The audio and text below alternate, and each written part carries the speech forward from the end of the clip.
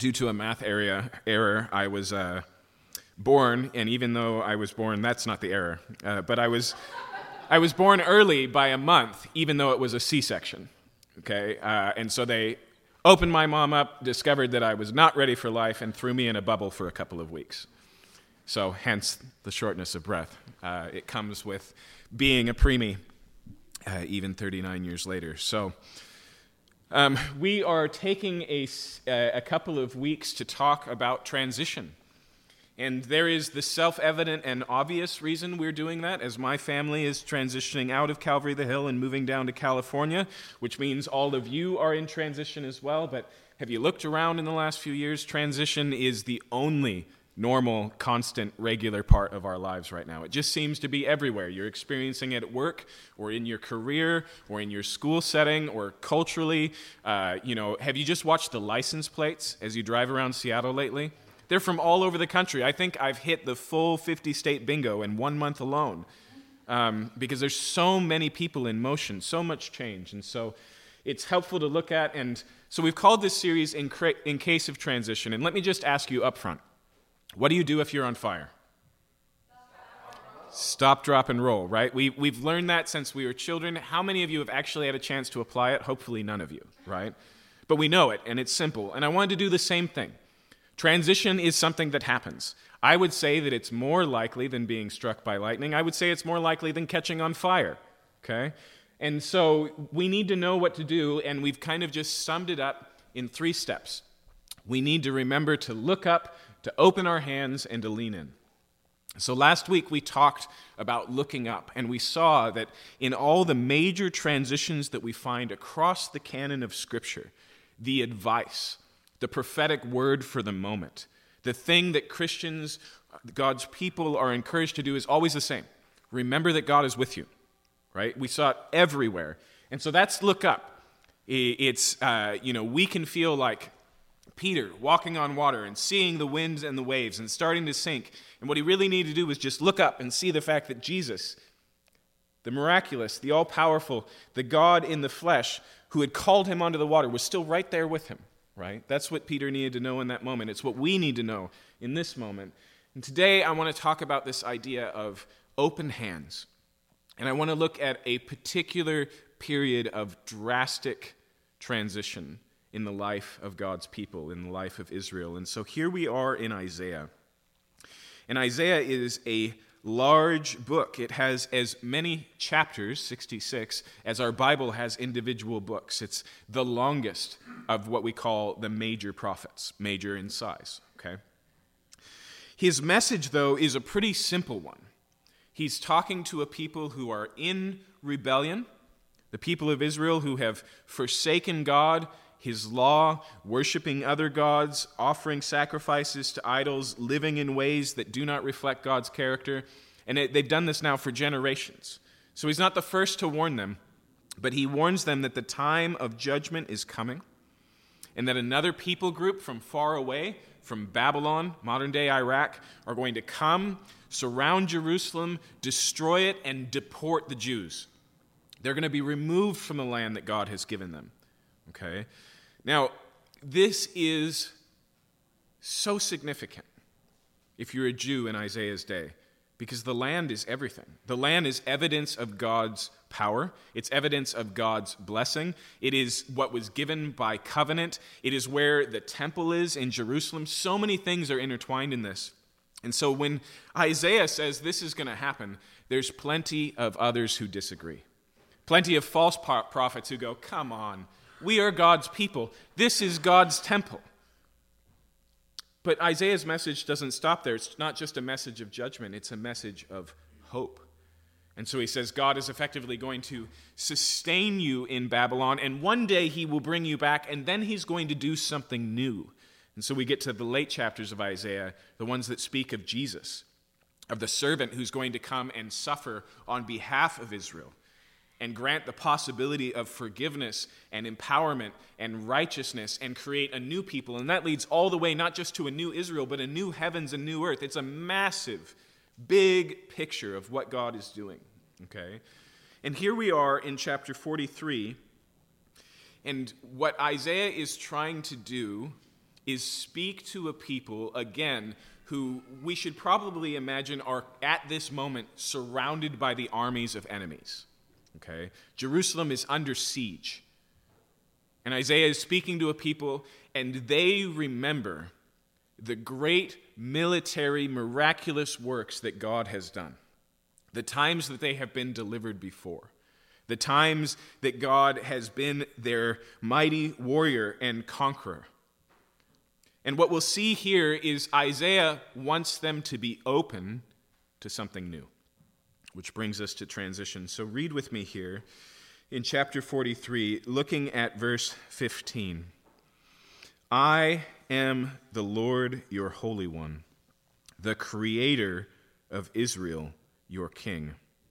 Thus says the Lord, who makes a way in the sea, a path in the mighty waters, who brings forth chariot and horse, army and warrior. They lie down, they cannot rise, they are extinguished, quenched like a wick. Remember not the former things, nor consider the things of old. Behold, I am doing a new thing. Now it springs forth. Do you not perceive it?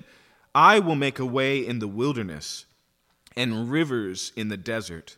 The wild beasts will honor me, the jackals and the ostriches, for I give water in the wilderness, rivers in the desert, to give drink to my chosen people, the people whom I formed for myself, that they might declare my praise. Let's pray.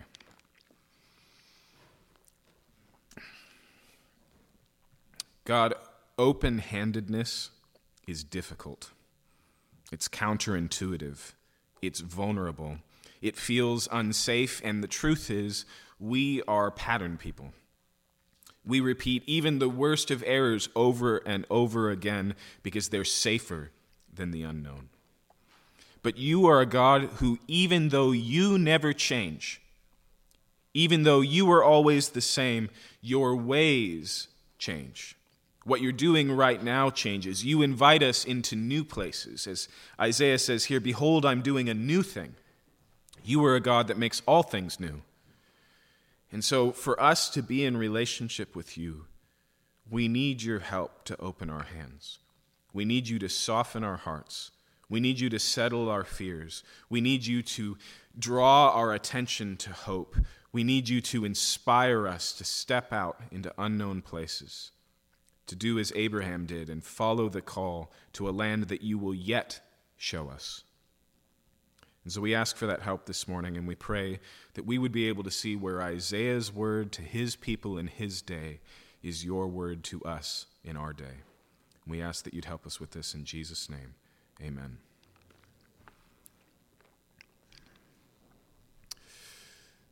Consider with me the content of just verse 15.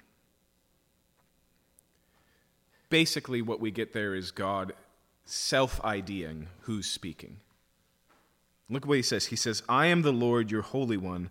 And then he says something really interesting, the Creator of Israel. The language of creator is not uncommon. It's spread across the Bible. It's one of the things that's unique about the God of Israel among other gods. He's the one who created the heavens and the earth. That's the first thing we're told about God in Genesis chapter 1. In the beginnings, God created the heavens and the earth. But here he says, I am the Creator of Israel, and that language isn't common at all. Okay, I am the Father of Israel, sure, but here it's almost as if he connects the dots between the founding of a nation and the beginning of time and space. Right? The language seems here intentional. There's other ways he can say, I made you my people. There's other ways he can say, I called you out of Egypt. He says those things all the time, but here he says, I am the Creator of Israel. The language is one of beginnings. You know, we have this Latin phrase when we talk about the creation of the world by God, ex nihilo, out of nothing. And to some degree, Israel's creation was like that because it started with a barren woman who was postmenopausal and her 100-year-old husband. That's where God begins with the nation of Israel, an old couple without any kids. It's miraculous. And his son has a barren wife, and his son has a barren wife, right? And so over and over, God is sending the message, I am doing a new thing, a thing that only I can do, a miraculous thing. And we see the same thing in the formation of Israel. as God sends 10 plagues and turns a group of enslaved people into his people. Takes Pharaoh's people and says, "These are now mine." With a miraculous and mighty hand, he leads them out. And even their crossing through the Red Sea, which is referenced in this passage, Paul tells us that that's kind of like a birth. It's kind of like the end of the travail, the laboring, and behold, a new people as they pass through the river, as they cross through, in Paul's language, the language of baptism. And just like when we become part of God's people through the gate of baptism, it's a new beginning. But what's really striking about this passage is he starts in that place and he evokes the imagery of that place. Verses 16 there, all the way through 17.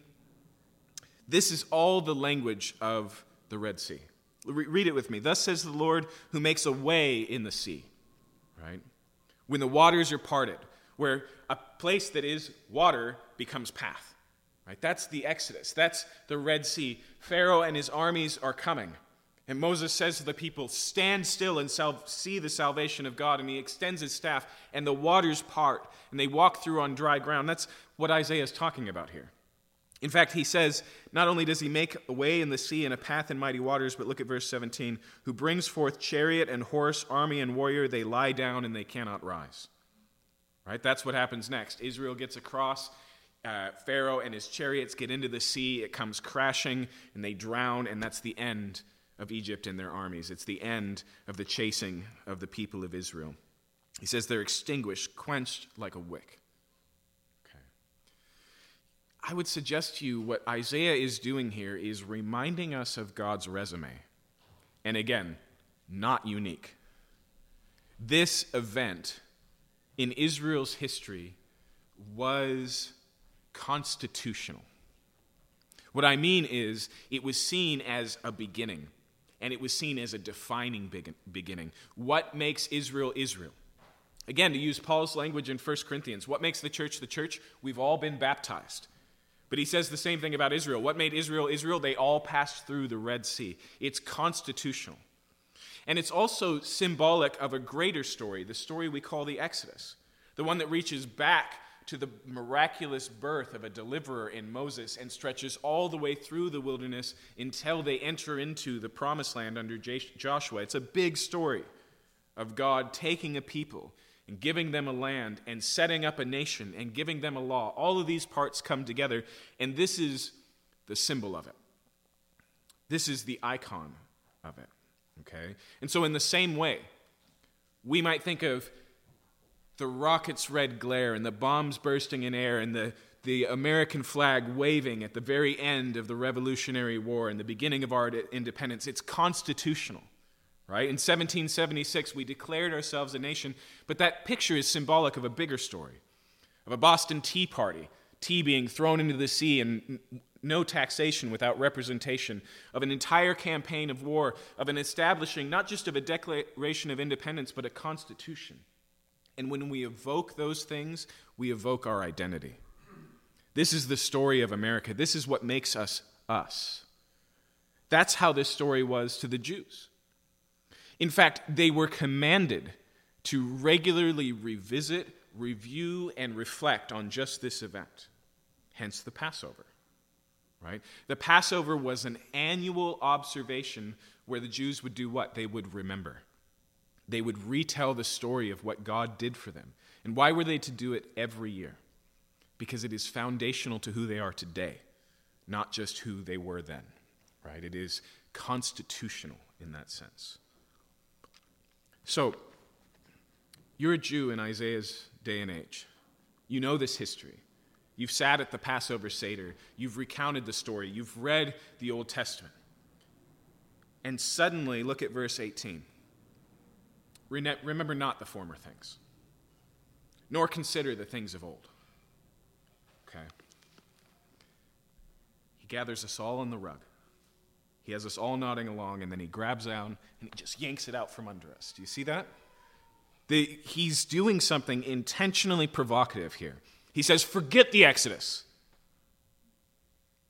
The Bible's most repeated command in the Old Testament is remember. And Isaiah says here, forget it.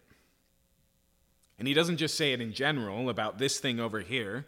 He says it about the Exodus, the one thing that they are supposed to remember. Why? Well, look at what he says next. He says, verse 19, "Behold, I'm doing a new thing." He says, stop talking about the Exodus because there's something else happening right now. And there's some sort of relationship, some sort of problem, some sort of correlation between their inability to perceive what God is doing now and their regular remembering and reflection on what God did way back then. Okay. Last week, I suggested, and I think rightly so, that when we face new things, reflecting on what God has done before is stabilizing for those new things. The God who did that can surely be here now. The God who was present then is surely with us now. The God who moved mountains then is the same God right here in our circumstances. But there's another part that we need to remember, not just a continuity, that God is the same yesterday, today, and forever, that God's promises are faithful yesterday, today, and forever, that God's plan does not change and he's still in power on the throne. That's continuity. That was true yesterday, it'll be true tomorrow.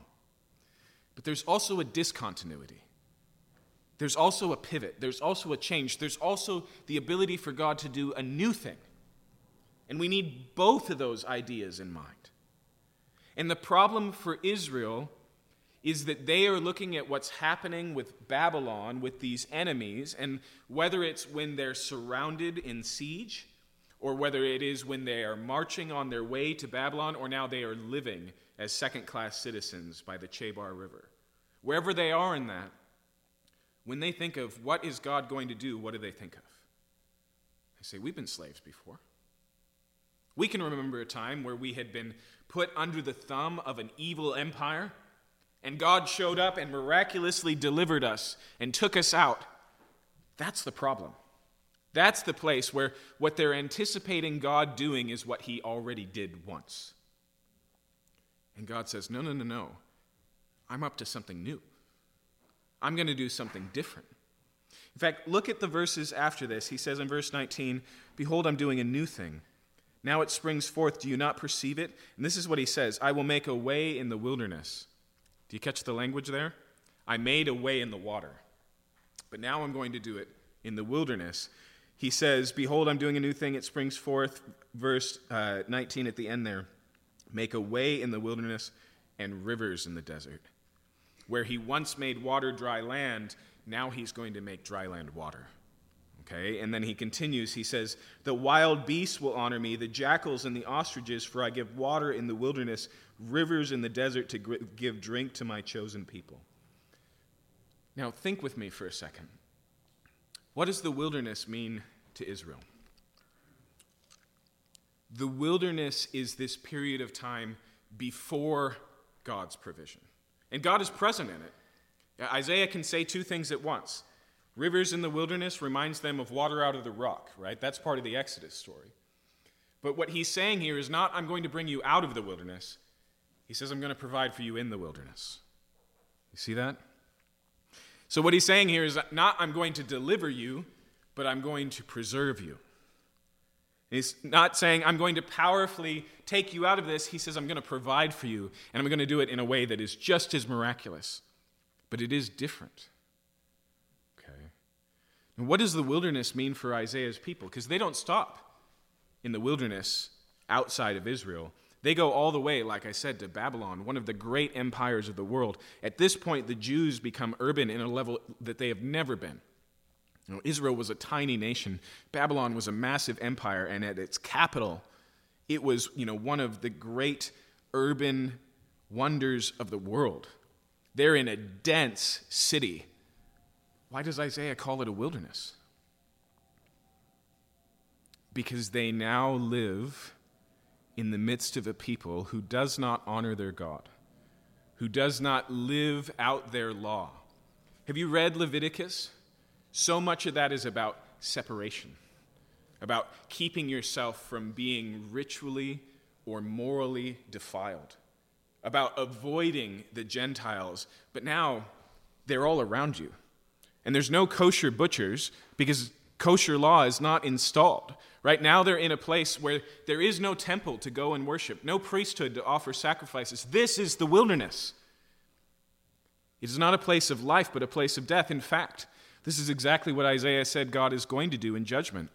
He's going to take Israel, a flourishing and living people, and make them a wilderness, a place where only ostriches live, okay, a ruin. But he doesn't stop there. He has a plan for the wilderness. He's going to do something, and what he describes here is provision. Now, Isaiah is going to get to a place where streams in the desert takes on even more significant imagery, and suddenly we have the arrival of the Messiah in Jesus Christ. But it also refers to this time, this parenthetical period where Israel exists in Babylon. Has it ever been curious to you that as you read through the entire Old Testament, there's no reference to a synagogue? Not one. Have you ever noticed? By the time we get to the New Testament, there's synagogues everywhere. Where does that come from? Babylon. It was during Babylon that the Jews developed a way to worship as an exiled people.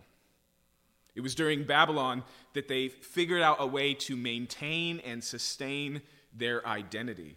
And it works so well that even when Israel gets back into the land and then is wiped out in 70 AD by General Titus and scattered again, they maintain their identity, their language, their religion, their culture for thousands of years without a homeland as they're scattered all over the world. How did they learn to do that? Right here. Streams in the wilderness. God is going to teach them how to be sustained as his people in a place that is not sustaining. Okay? Now, why am I reviewing all these things? Because Israel couldn't wrap their head around this possibility. Here's how it goes, okay? For Israel's neighbors, as I said last week, the fact that they're residing in Babylon as a conquered people is evidence that they serve a conquered God, right? Everyone around them goes, if your God was so great, then why did our gods give us the victory? That's just the cultural purview of the whole world at that day. Military might equals divine power. And then there's a second layer for the Jews. Because if we were God's people, if God gave us promises, if he let this happen, they don't believe that the gods of Babylon are more powerful, but they still have to wrestle with the fact of, where was God? Why didn't he show up? And so for some of them, it's evidence that something is severely wrong, that God has forsaken his people. And they might blame God for that. They might blame their own actions. But either way, it's a dead end. It's over. And the evidence of it is all around them. No more temple. No more sacrifices. No more Passover. No more land. But God is doing something there. It's not, excuse me a second, I'll be right back. Like God has just pushed pause and he's going to go recalibrate and then he's going to do something. It's not, once you've had your time out, then we can begin again. This is disciplinary. This is judgment. But God is at work. He's doing something. He's tearing down, he tells Jeremiah to proclaim, but he's also building up. He's uprooting and weeding, but he's sowing seeds at the same time. Streams in the wilderness. Okay? That's why he has to say something so provocative in the middle. He's not trying to say, forget about the God who delivered you because he's gone. Right? You guys have seen enough movies where that angry speech has to happen. Stop thinking that so-and-so is going to provide. He's gone. We're on our own. Right? That would have been a normal message for them to hear at this time. That's not Isaiah's point. He starts with, the same God who did this is doing something. Continuity. The foundation is the same. God is still present and working.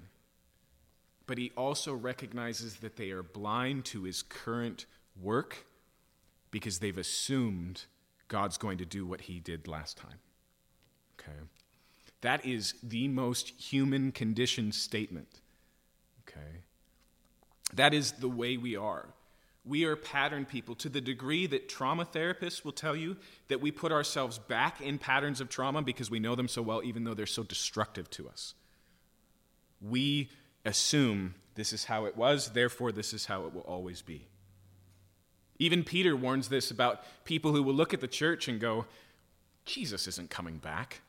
That's not going to happen. Everything has gone on as it did in our days of our fathers and before then, right? Continuity is our assumption. And just because we are God's people doesn't spare us from that impulse. Here's what I would suggest. Open-handedness as a posture is not natural. I mean, just think about the posture yourself. How often do you do this? When I sleep, I clench my fists. And I wake up sometimes and my hands hurt. So I don't think that's normal. I'm not going to assume that's human, okay? It says things about me, I'm sure, but I'm only going to apply those to myself. But here's what I do every night before I go to bed. As I get really tired, I put my hands on my bed and I stretch out my hands so that my hands are extended with the hope that I can sleep through the night without balling up my fists, okay? When I sleep, this is not natural. When you interact with other people, what is the posture we generally have with strangers or in times of danger, right? This is a self-preserving posture, okay? Let alone this one, right?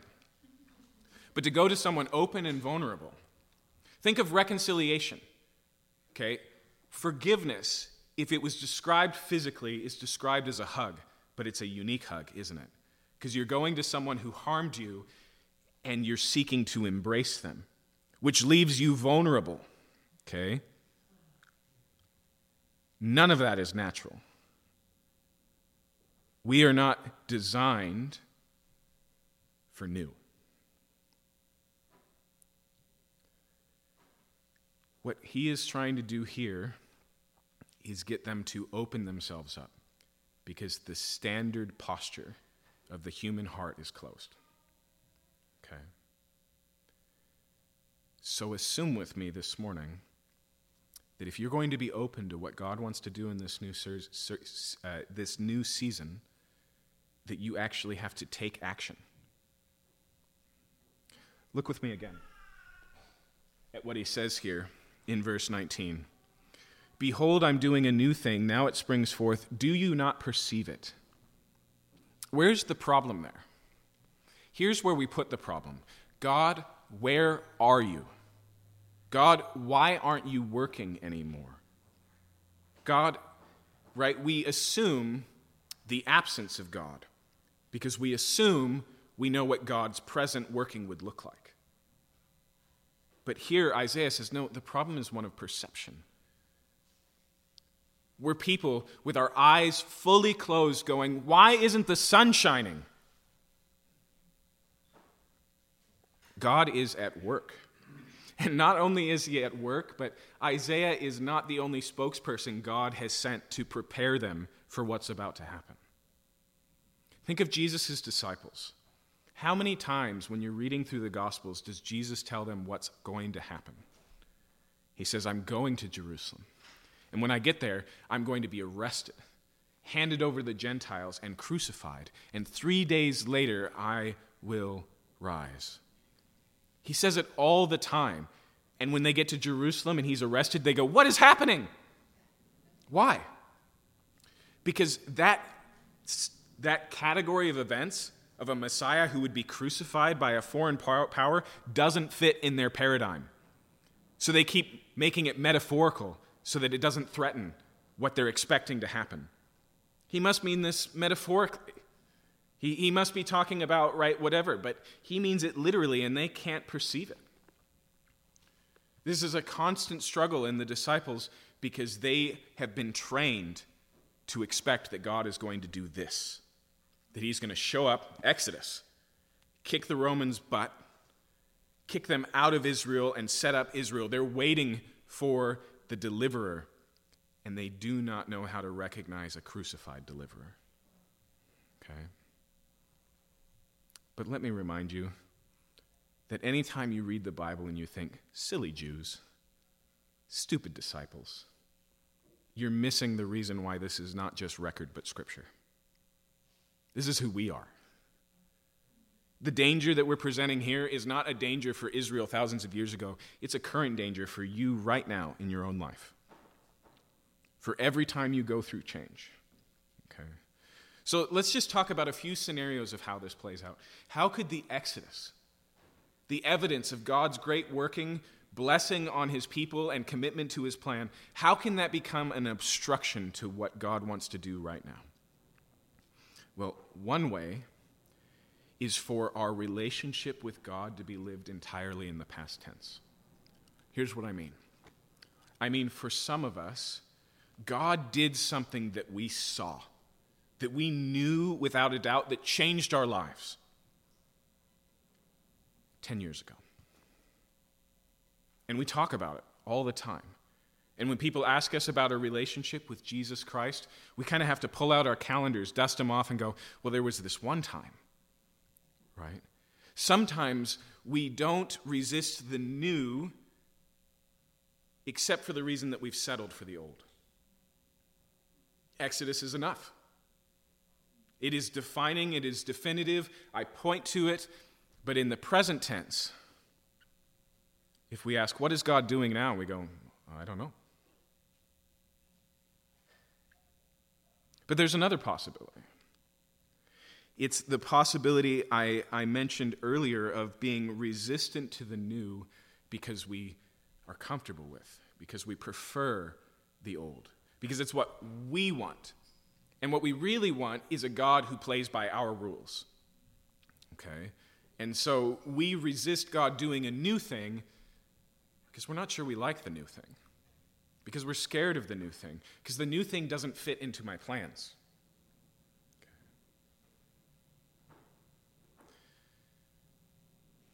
I realized this morning that denial is what he's talking about here, and it always has this feature of an inability to perceive change because you like the old. Okay? So we experience it in death. This can't be what happened. Right? The fact that this person is no longer here, I reject. We experience it in our self-identity. I'm not that type of person. I'm not a bad person, right? And yet you've been taking slow steps into evil for years now, but you mentally just cannot receive that that's who you really are. Denial. Denial is a rejection of the new because of the old. And that is another way that this plays out. We can refuse the fact that Babylon is going to win this war. We can refuse the fact that our new home, and we're going to raise our children in this world, not that world, right? Back in my day, the golden years, when things were good, this whole posture is this posture. And as we'll see next week, as we look at Jeremiah's message to the people who are living in Babylon, he says, quit thinking that God is just going to reverse the clock and take you back to Israel. His will is for you here, so you might as well step into it. Okay? We'll come back to that, but right now, it's this idea of perception. And I want to go back to those questions I revisited, or I put on display earlier. God, where are you? The proper question to do the maneuver that Isaiah is calling us to here is, God, help me see where you are. Okay? It's, God, why can't I see you? It's, God, open my eyes. Okay? In fact, it's the difference between where are you, because you assume the person isn't present. Right? Where is John? He was supposed to be here. And the where are you of Marco Polo that assumes somewhere in the room this person is, but I don't know where they are, right? I need to go find them. I need to go see them. He wants them to perceive God is working on the assumption that he's present here, not absent. Okay. Now, I have no idea what changes are entailed for our church, for our congregation in the months and years to come. But I would be so grieved if the response to those changes was, well, that's not how we do things. Or, well, we've never done anything like that before. Or, well, when Justin was here. I hope that phrase in particular never enters into your minds or hearts, let alone your mouth. Okay. Because change is inevitable. And God is present in the change, but he also adapts to it. I remember hearing a story one time about a woman who had grown up watching her mother cook this pot roast. And now she was married and in her own place, and her mother was coming from dinner, and she was like, all right, wouldn't it be great if I made my mother's pot roast? And so she's going through the recipe, and she gets to a point where she's about to put it in the oven, and she cuts the ends off both sides of the roast before it goes into the oven. And her husband says, well, why'd you do that? And she's like, it's just what Mom always did. So she cuts off the roast, she cooks it, the dinner happens, they have a nice time, and near the end of it, her mom leans forward and says, honey, that was really wonderful, you did a great job, but what happened to the ends of the roast? And she says, well, I cut them off just like you always did. And she's like, yeah, because my pan was too small. See, she was observing from the outside and assuming something was significant that wasn't significant. She didn't know the context. When God brings us into new seasons, he knows the context. He knows what he did then and why he did then. And so he adjusts, and Isaiah calls him the wonderful strategist. Your translations probably say wonderful counselor, but that doesn't mean lie down on my couch and let me diagnose you. It's a military term. He's a wonderful strategist. Okay? He knows what is necessary in the moment. And how many times do we see stories of people who don't understand that God sees what they don't? Jeremiah, I'm calling you as a prophet. Me? But I'm young. Moses, I'm calling you as a prophet. I can barely even talk. Right? What if David said, I can't be a king, I only know how to be a shepherd? What if Paul and Barnabas said, but we love pastoring these people here? What do you mean God is saying, set us apart for something new? But now, knowing the end of the story, we go, makes total sense. Jeremiah isn't up for the job, except he is. And he suffers greatly for it, and he complains about it, which is fine, but he willingly sticks to faithfulness. God says, I'm going to make you a bronze wall. Nobody is going to be able to turn you away from being faithful. Okay? When God does new things, he empowers those new things. He sees the context. And what we do when we enter into things is we cut the ends off the roast, because that's how we've always done it.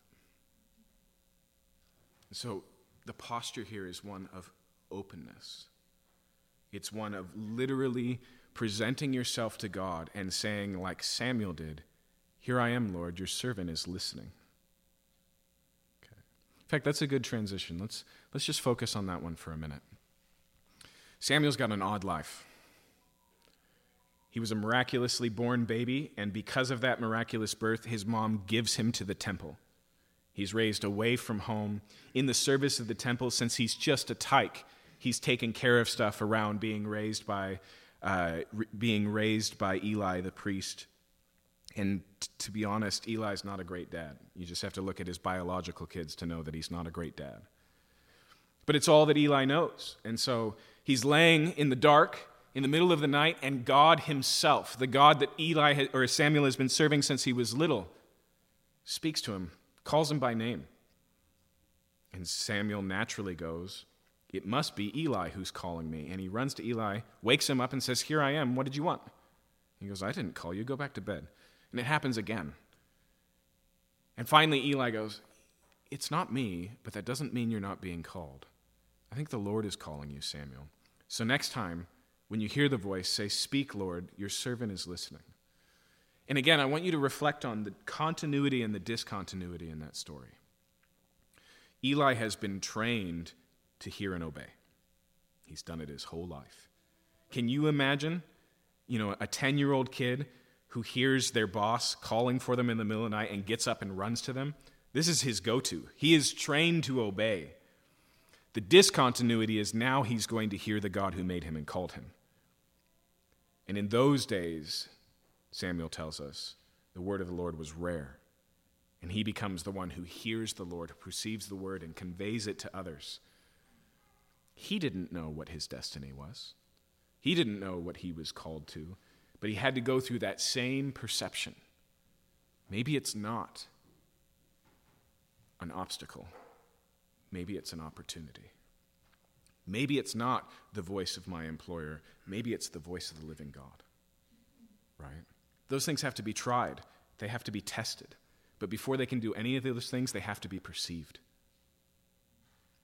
This is why the time of prayer that Amy and Stephanie has started is so significant, because we are in a season where we need to tune our ears to the God who has things to say to us today. And so I would encourage you during this season to be open-hearted, to be asking, okay, God, in all of the change, where are you working now?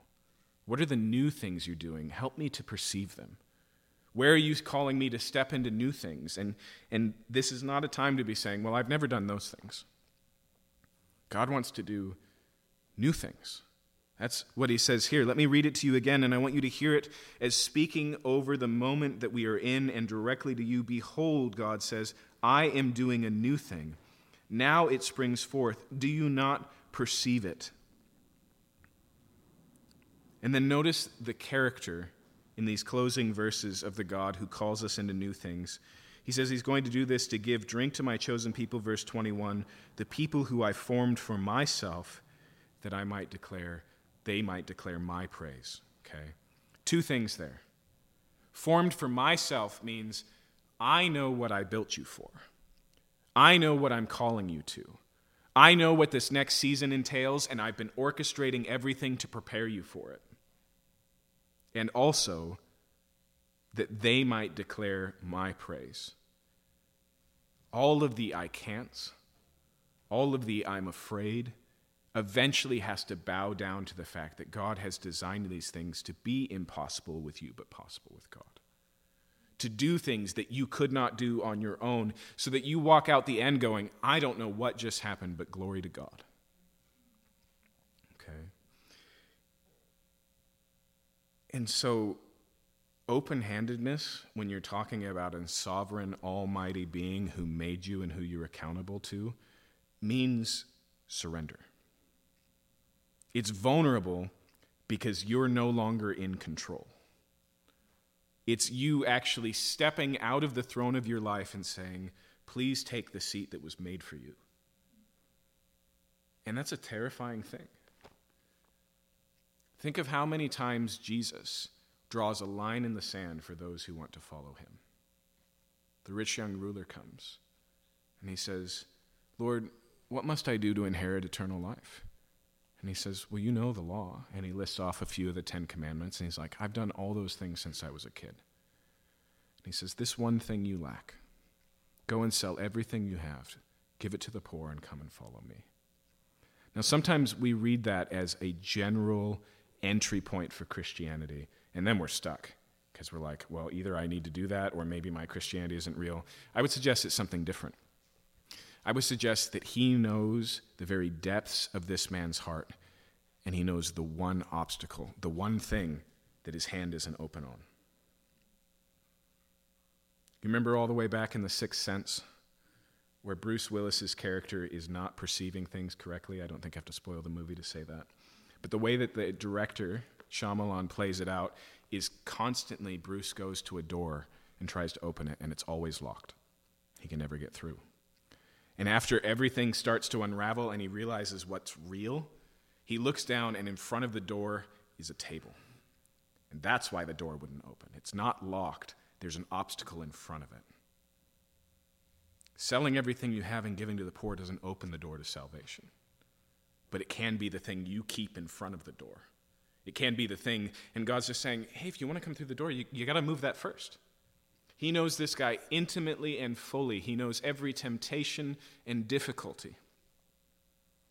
And even there, those line in the sand moments are an encounter with the living God who knew you and who knows what's coming and who knows what's at stake and speaks honestly. But as Augustine loved to say, God, empower me for what you command, and then command what you will. Right? And so we are entering into a new season as a church. And the hardest part about that new season is not just that it's no longer old. Old is good, it's beautiful, it's comfortable, it's traditional. It's to be something we're grateful for. to reflect upon, and sometimes it's even constitutional.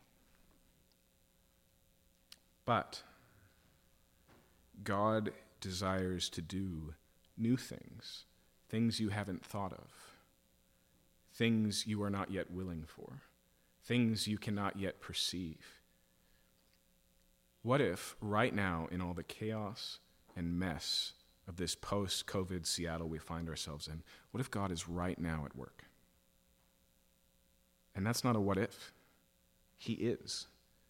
But are we tuned and trained to see it, or are we too busy weeping and bemoaning what has been supposedly lost? Remember not the things of old. Remember the one who did the things of old, absolutely. But remember not the things of old. Behold, God says, I'm doing a new thing. It's springing forth. Do you not perceive it? O ye of little faith. Let's pray.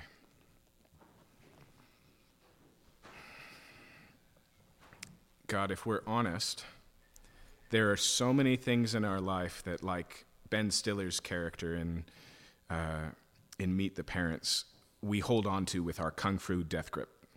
We're just locked onto it. This is the way it is. This is how things are done. This is the point of no return. This is the area that I can't step into. This is the impossible. We draw all of those lines, and we do it, Lord, because we live in a dangerous world. But you are the God who brings streams in the wilderness, who turns a dangerous place into a paradise, who takes the impossible and makes it possible, who calls us into things that we would never call ourselves into, who knows how to bring water out of the rock.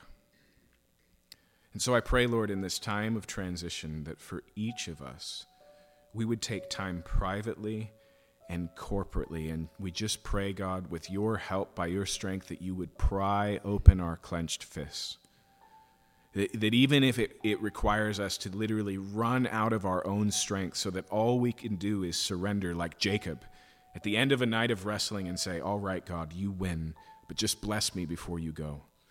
Whatever you have to do to make us open to what you are doing right now, to the new day that is springing forth, we just ask with fear and trembling, but we ask that you would do it, Lord.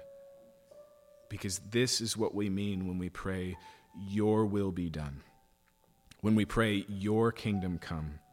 When we proclaim you as Lord of our lives. As when we call you Alpha and Omega. Beginning and the end. Both the author and the finisher of our faith. And so, God, give us ears to hear and then speak. Give us eyes to see and then move. Give us tasks to step out into and then demonstrate that with your presence we can walk even on the wind and the waves across the water with even a little bit of faith, because our God is this big, we can say to that mountain, be moved, and it will move. Help us to remember and to give thanks, but also to tune in to what you're doing now, to see it with fresh eyes, and to enter into the new thing that you desire to do. We pray this in your name. Amen. Let's worship together.